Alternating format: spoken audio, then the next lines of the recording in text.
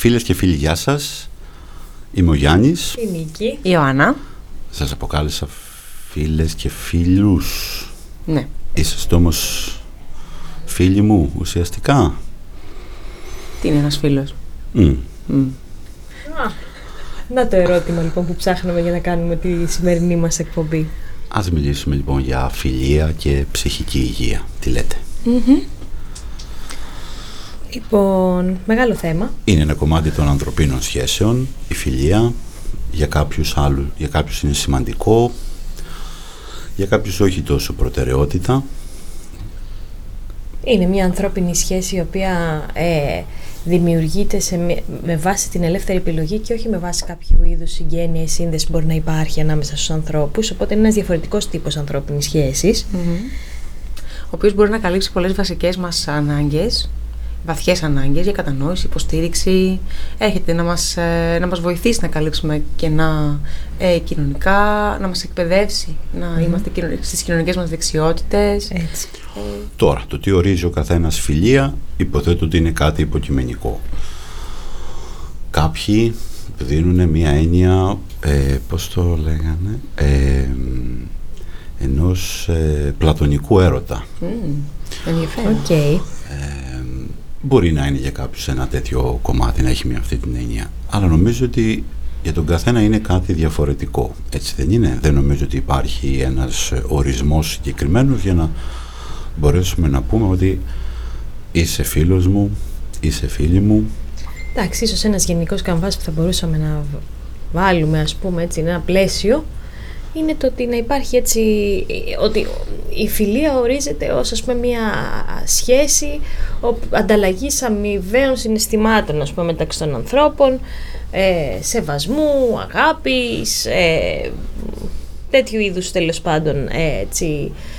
Κάπως έτσι θα ορίζονταν σε ένα πολύ ευρύ πλαίσιο ενδεχομένως. Ναι, και επειδή έχουμε μιλήσει και πάρα πολύ για τις συντροφικές σχέσεις στην εκπομπή, έχουμε πει ότι υπάρχουν και διαφόρων ειδών συντροφικές σχέσεις, όπως, ας πούμε, η αλληλοσυμπληρωματική σχέση, για παράδειγμα.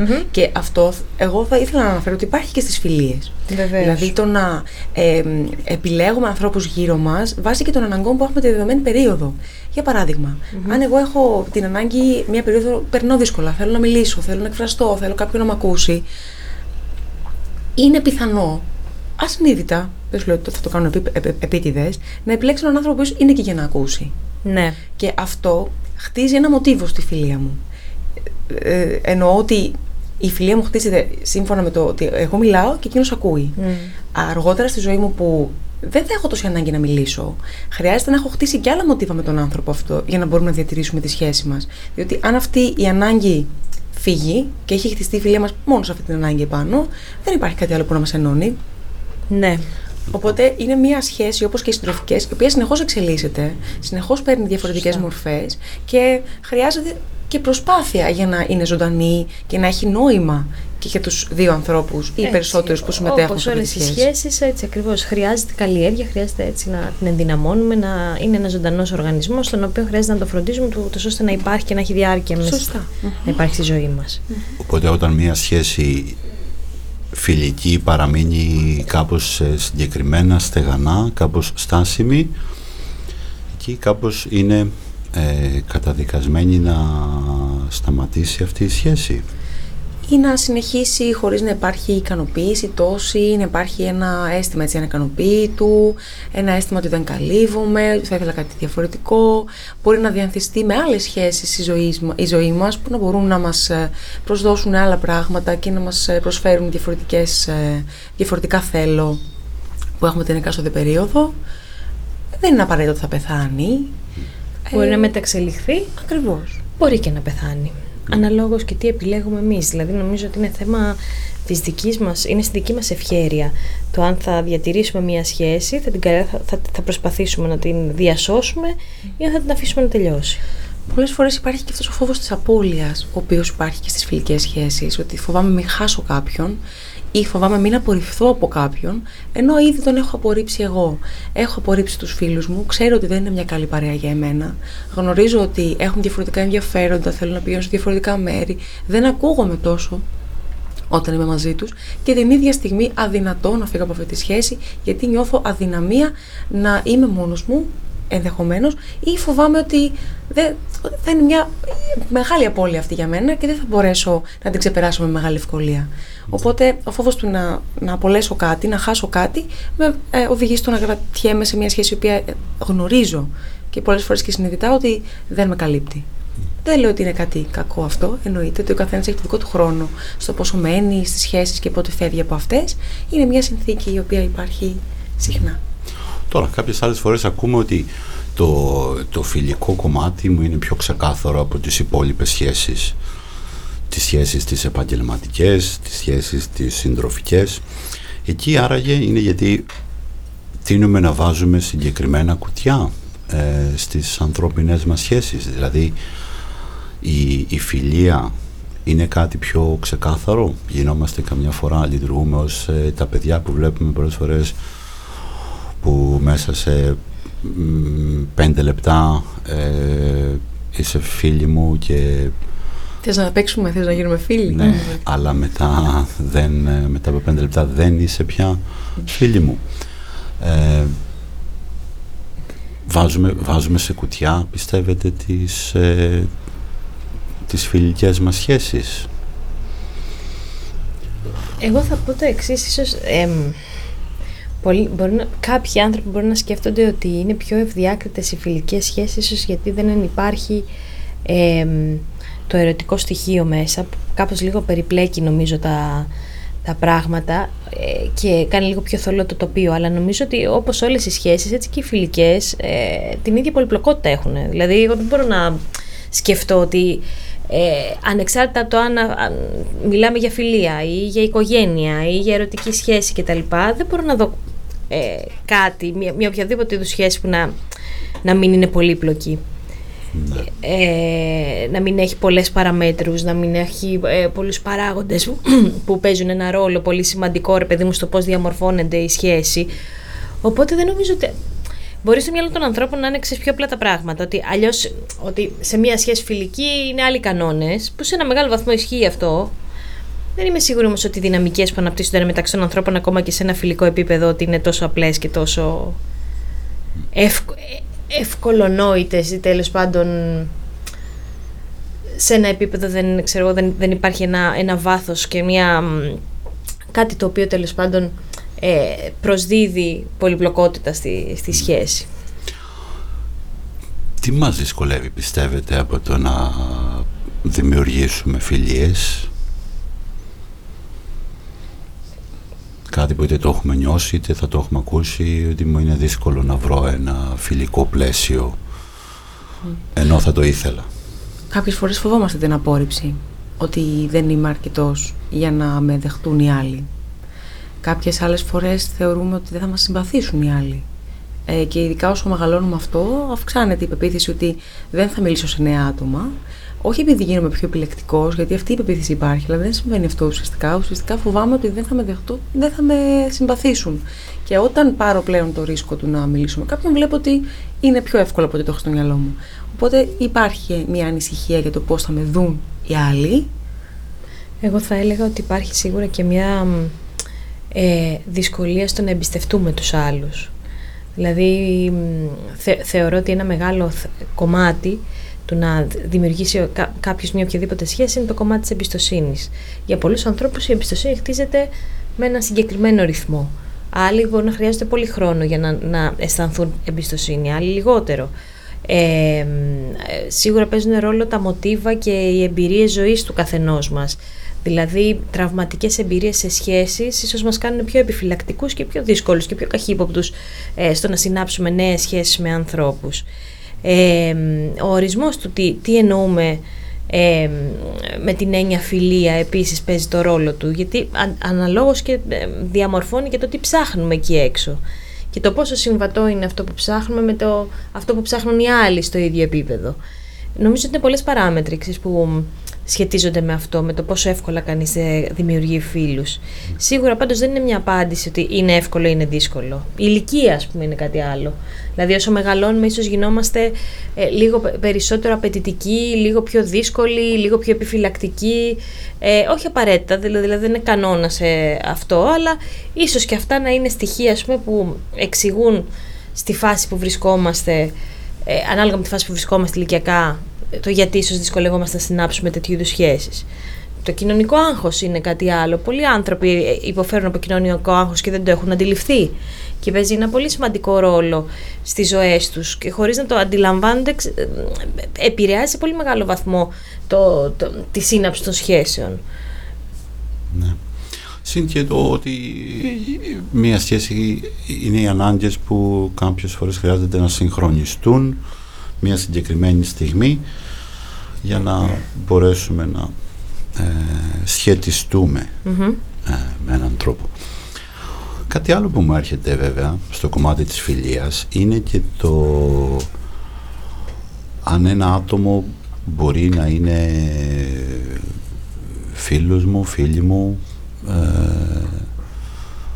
και να έχει μόνο αυτό το ρόλο ή να έχω εγώ μόνο αυτό το ρόλο, ή θα το ακούσουμε και με το οι γονείς μου είναι φίλοι μου, νιώθω φίλος με τους γονείς μου, ή η σύντροφός μου έχει το ρόλο της φίλης.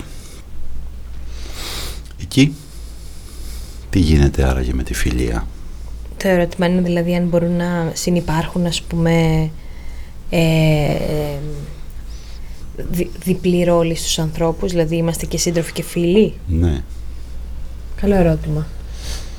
Εγώ θα σου πω ότι η σκέψη μου είναι ότι στο συντροφικό κομμάτι είναι πολύ όμορφο να είναι και φίλος σου ο σύντροφός σου ή η σύντροφός σου, και να μπορείς να μοιραστείς, να νιώθεις ασφάλεια, να μοιραστείς κομμάτια και να υπάρχει αυτή η κατανόηση που υπάρχει στη φιλία. Εξαρτάται και πώς ορίζουμε τη φιλία και τι περιμένουμε από ένα φίλο. Αν περιμένω από ένα φίλο, δεν ξέρω, να δεχτεί όλα τα κομμάτια μου και να μην κάνω καμιά υποχώρηση, δεν ξέρω, δεν νομίζω ότι μπορεί να λειτουργήσει στο συντροφικό κομμάτι αυτό. Αλλά για εμένα είναι σημαντικό ο σύντροφός μου να είναι και φίλος μου. Ναι. Να μπορώ να τον εμπιστευτώ, να μπορώ να μιλήσω για τα όνειρά μου και να υπάρχει αυτή η αλληλοβοήθεια για να γινόμαστε καλύτεροι. Που είναι ο τρόπος που ορίζω εγώ τη φιλία. Δεν ξέρω το καταλαβαίνω σωστά, αλλά διαφωνώ, γιατί εντάξει, ο έρωτας υποθέτω ότι έχει μέσα του ένα κομμάτι φιλίας, όπως και η φιλία έχει μέσα της ένα κομμάτι έρωτα. Όμως το να έχεις πολλούς ρόλους, επειδή έχω την ανάγκη αυτή να δω σε σένα, θεωρώ ότι δημιουργεί και παραπάνω προσδοκίες και υποθέτω και πίεση, ευθύνη. Τι ευθύνη έχει το να είναι ο σύντροφός μου και φίλος μου? Ότι παραπάνω. αν κάτι σε κάτι από αυτούς τους ρόλους χαλάσει, στο φιλικό ρόλο ή στον συντροφικό ρόλο, θα επηρεάσει και όλους τους υπόλοιπους. Φυσικά και θα επηρεάσει και ίσως και να χρειάζεται να επηρεάσει, γιατί εξελισσόμαστε. Οπότε και ο τρόπος που προσλαμβάνουμε τη σχέση και το πώς είμαστε μέσα σε αυτή, αλλάζει και αυτός. Ναι. Αλλάζει το πώς σε βλέπω σαν άνθρωπο και το τι περιμένω από εσένα, αναλόγως και το πώς εξελίσσεσαι κι εσύ και το πώς εξελίσσομαι κι εγώ και ποιες ανάγκες έχω. Αυτό δεν με εμποδίζει να το δω ή να το σκεφτώ αν είναι φίλος μου, ο σύντροφός μου. Okay. Στο κομμάτι το γονεϊκό, από την άλλη, θα έλεγα ότι ο γονέας σαν ρόλος είναι δύσκολο να έχει και την ιδιότητα του φίλου. Γιατί τα παιδιά έχουν την ανάγκη να αυτονομηθούν και να κοινωνικοποιηθούν και να ανεξαρτητοποιηθούν και δεν μπορούν να καλύβουν όλες τις ανάγκες τους, αυτές τις ανεξαρτησίες και της αυτονομίας, από τους γονείς. Είναι καλό να είμαστε κοντά στα παιδιά μας, αλλά όχι να παρεμβαίνουμε σε κομμάτια τα οποία θα επέλεγαν τέτοια τα παιδιά να μιλήσουν κάπου αλλού για αυτά. Ναι. Είναι αυτό που λένε ότι φίλους μπορούν να έχουν, γονείς όχι, οπότε ακριβώς παραμείνετε γονείς. Έχουμε debate τώρα σε σχέση με αυτό το θέμα. Ναι. Με τη συνύπαρξη δύο ρόλων, ας πούμε, που μπορεί να επιτελούνται από ένα άτομο. Αν ένας γονιός μπορεί να είναι και φίλος με το παιδί του. Είναι ένα ερώτημα, τέλος πάντων, δεν ξέρω αν μπορεί να απαντηθεί με ναι ή όχι, αντικειμενικά. Και γενικότερα, δηλαδή, το αν μπορούμε να έχουμε διπλούς ρόλους, δηλαδή να είμαι φίλη με τη μητέρα μου, να είμαι φίλη με τον σύντροφό μου, να είμαι φίλη με τον συνεργάτη μου. Μπορεί να λειτουργήσει σε ένα θεωρητικό πλαίσιο, μπορεί όμως και πρακτικά να συναντήσεις, ας πούμε, προκλήσεις οι οποίες μπορεί να σε οδηγήσουν, ας πούμε, στο αντίθετο συμπέρασμα, ότι δεν είναι και πολύ εύκολο.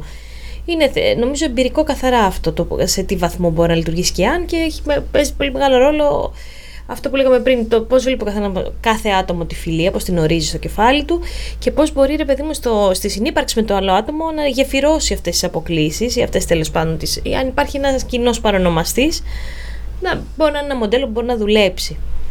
Αλλά ότι ενέχει κινδύνους, ενέχει το να κουβαλάμε πολλούς ρόλους στη ζωή μας, αλλά σε όλα τα επίπεδα, όχι μόνο σε ένα επίπεδο φιλίας, ας πούμε, έχοντας ένα φιλικό ρόλο την ίδια στιγμή που έχουμε και ένα άλλο ρόλο στη σχέση μας με έναν άλλο άνθρωπο.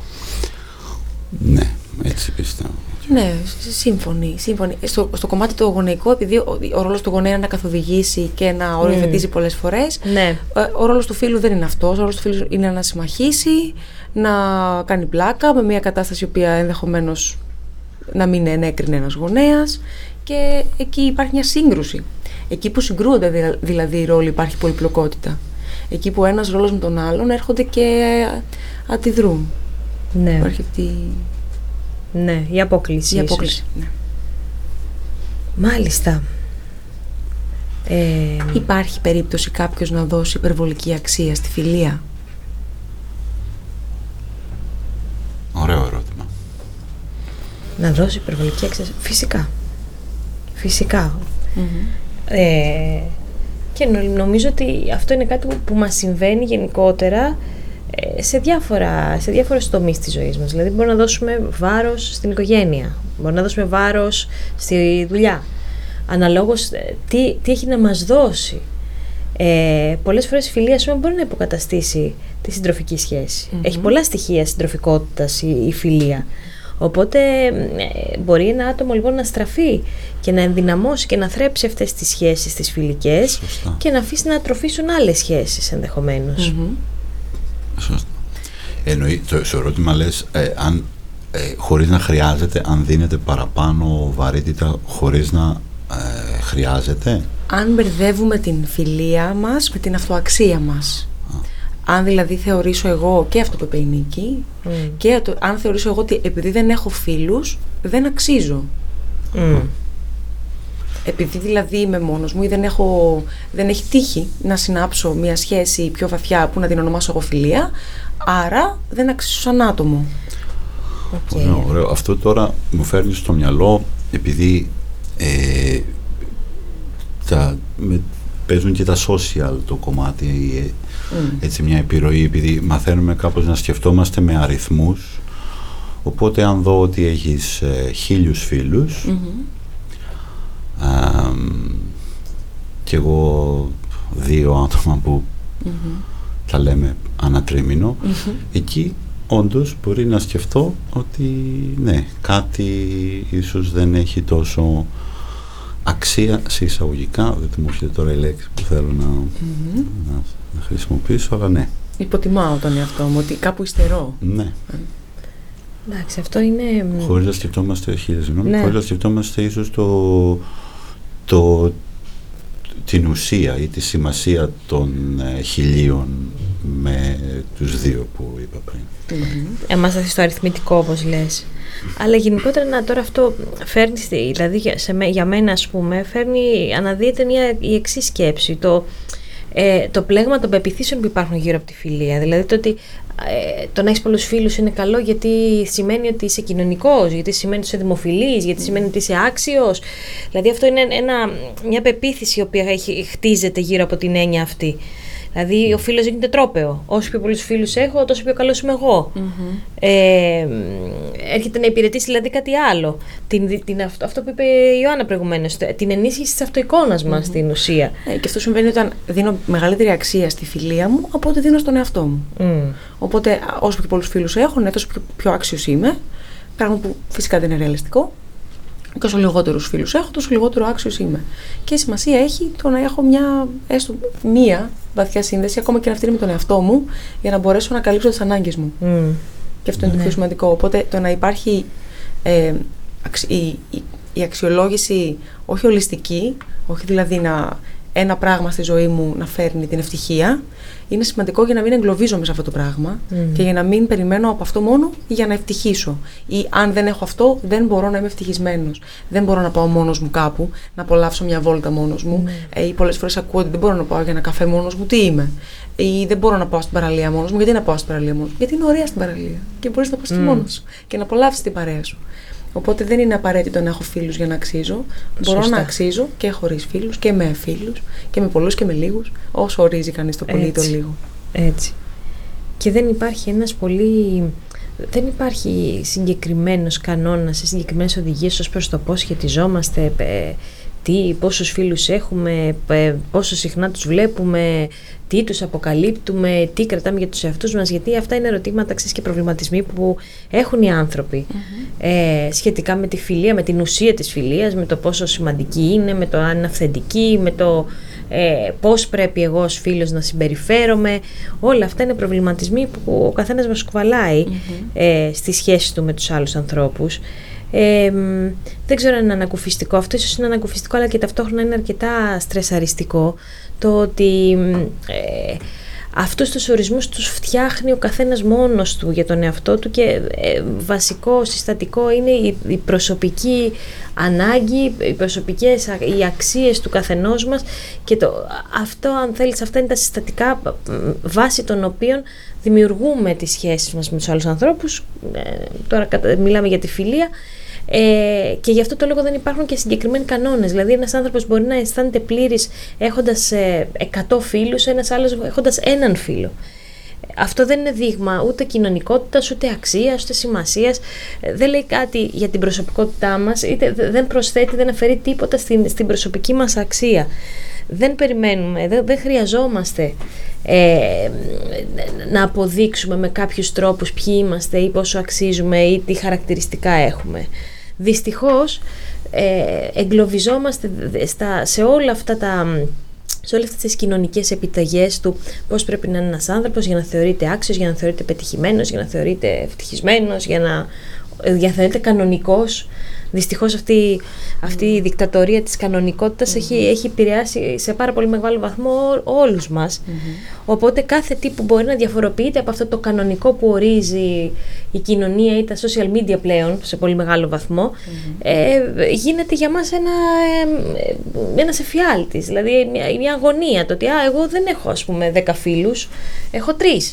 Ή δεν έχω 1500 φίλους ή δεν έχω τόσους followers, άρα δεν είμαι τόσο σημαντικός ή κάτι δεν κάνω καλά. Δηλαδή μπαίνουν οι άνθρωποι σε διαδικασία αυτοαμφισβήτησης, πόσο μάλλον στην τρυφερή ηλικία της εφηβείας, που εκεί κι αν υπάρχει μια πολύ έντονη αναζήτηση του ατόμου και πόσο λανθασμένα μπορεί να ερμηνεύουμε κάποια πράγματα εξαιτίας ακριβώς του πώς πουλάει ένα μέσο αυτό το πράγμα. Ναι. Η αλήθεια είναι ότι τείνουμε να διαχωρίζουμε, αν δεν το έχουμε νιώσει πει εμείς, θα το έχουμε σίγουρα ακούσει, ότι έχω 2 φίλους και πάρα πολλούς γνωστούς. Γίνεται, αυτός ο διαχωρισμός γίνεται μέσα μας ίσως για να δείξουμε ότι υπάρχει κάτι πιο ουσιαστικό, έτσι όπως ορίζω εγώ τη φιλία, και υπάρχουν και πολλά άτομα τα οποία μέσα μου ξεκάθαρα μπορεί και να τα κρατάω εγώ σε μια ας την πούμε απόσταση, γιατί νιώθω πιο καλά όταν έχω λίγα άτομα κοντά μου. Και νιώθω πιο καλά όταν έχω άτομα με τα οποία νιώθω ασφάλεια κοντά τους. Δηλαδή το να μπορώ να μοιραστώ, να μπορώ να πω τα προβλήματά μου, να μην δεχτώ κριτική, να υπάρχει συμπόνια, κατανόηση. Όλα αυτά προσδίδουν μια αίσθηση ασφάλειας, που είναι απαραίτητη για να υπάρξει μια σχέση ουσιαστική που μας βοηθάει και δεν μας ζημιώνει. Και είναι μια βασική ανάγκη που έχουμε ως άτομα και έχουμε ανάγκη να πάρουμε από τη σχέση. Αυτή την αίσθηση της ασφάλειας και της σταθερότητας. Αλλά Πολλές φορές, όπως είπαμε, ορίζουμε φιλία το να μπορώ να σου πω όλα αυτά που νιώθω, ότι με απασχολεί, να ακούσω ότι σε απασχολεί. Άλλες φορές είναι απλά το να πάμε κάπου να περάσουμε λίγο χρόνο, να μην ασχοληθούμε με κάτι άλλο, απλά να περάσουμε καλά. Είναι τα είδη φιλίας που έχει ανάγκη ο καθένας. Στο κομμάτι της φιλίας, εγώ θα ήθελα να ρωτήσω και να αναρωτηθούμε λίγο αν είμαστε φίλοι με τον εαυτό μας και πώς μπορούμε να γίνουμε φίλοι με τον εαυτό μας. Μια ερώτηση που ακούγεται σε θεραπευτικά πλαίσια είναι το αν σου το έλεγε αυτό ένας φίλος σου, θα το απαντούσες όπως μιλάς στον εαυτό σου αυτή τη στιγμή. Και είναι σημαντικό να αναρωτηθούμε αν είμαστε φίλοι με τον εαυτό μας και αν του μιλάμε με έναν τρόπο που είτε περιμένουμε από τους φίλους μας να μιλήσει, είτε μιλάμε εμείς στους φίλους μας. Γιατί από εκεί ξεκινάνε πολλά. Από το να είμαι καλά με εμένα, να αναγνωρίζω τις ανάγκες μου, να αναγνωρίζω τη φάση στην οποία βρίσκομαι, τον χώρο που έχω για ανθρώπους γύρω μου. Είναι σημαντικό να το γνωρίζω αυτό, να υπάρχει αυτή η αυτογνωσία, για να μπορώ να αξιολογήσω και τα διάφορα που συμβαίνουν στη ζωή μου λίγο πιο ρεαλιστικά, λίγο πιο αντικειμενικά και λίγο πιο στα δικά μου μέτρα. Γιατί τα δικά μου μέτρα δεν είναι τα μέτρα του Γιάννη, ούτε τα μέτρα της Νίκης, είναι τα δικά μου μέτρα. Σωστά. Και ως τέτοια χρειάζεται να τα βλέπω. Όχι σαν μέτρα που πρέπει να ταιριάζουν με όλων των άλλων. Εδώ τώρα είναι γιατί τα άτομα που επιλέγουμε κάποιες φορές ως φίλους είναι τα άτομα που θέλουμε να μας βλέπουμε μέσα από αυτούς. Οπότε, ναι, σε αυτό το ερώτημα που λες, υποθέτω είναι το κατά πόσο μέσα από μας μπορούμε να μας δούμε. Γιατί στο θεραπευτικό πλαίσιο είναι πολλές φορές, τέλος πάντων θα ακούω συχνά ότι οι φίλοι μου πιστεύουν αυτό για μένα. Οπότε μπορώ να σου απαντήσω μέσα από τους φίλους μου, μέσα από τα σημαντικά άτομα για μένα. Αλλά όχι τόσο, δεν μπορώ να προσδιορίσω την εικόνα μου μέσα από τα δικά μου μάτια. Οπότε σε αυτό που λες, αν είναι όντως να μπορέσουμε να γίνουμε φίλοι, θα μας είχαμε φίλους. Σωστά, θα μας είχαμε. Ωραίο ερώτημα. Καμία απάντηση. Επικράτησε προβληματισμός. Ας αφήσουμε λοιπόν αυτό το ερώτημα να αιωρείται και ας κλείσουμε τη σημερινή μας εκπομπή. Αν συμφωνείτε και εσείς έξω, αν θέλετε να προσθέσετε κάτι ακόμα. Δεν θα σε έκανες παρέα? Εγώ εμένα? Καλό ερώτημα. Σε εξαρτάται σε ποια φάση ζωής. Okay. Σωστό. Ωραία απάντηση. Μου αρέσει. Την υιοθετώ. Την αγοράζω. Οκ. Και σε αυτό το ευχάριστο και φιλικό κλίμα λοιπόν. Η αλήθεια είναι ότι είναι ένα πολύ μεγάλο κομμάτι, ένα πολύ μεγάλο θέμα η φιλία. Κάποιους μας απασχολεί πολύ, κάποιους όχι τόσο. Αυτό που λέγαμε πριν ξεκινήσουμε το επεισόδιο είναι ότι το τελευταίο διάστημα, είτε λόγω συνθηκών, είτε λόγω απομόνωσης, είτε λόγω κοινωνικών μέσων, τείνουμε να εστιάζουμε κυρίως στο ερωτικό κομμάτι.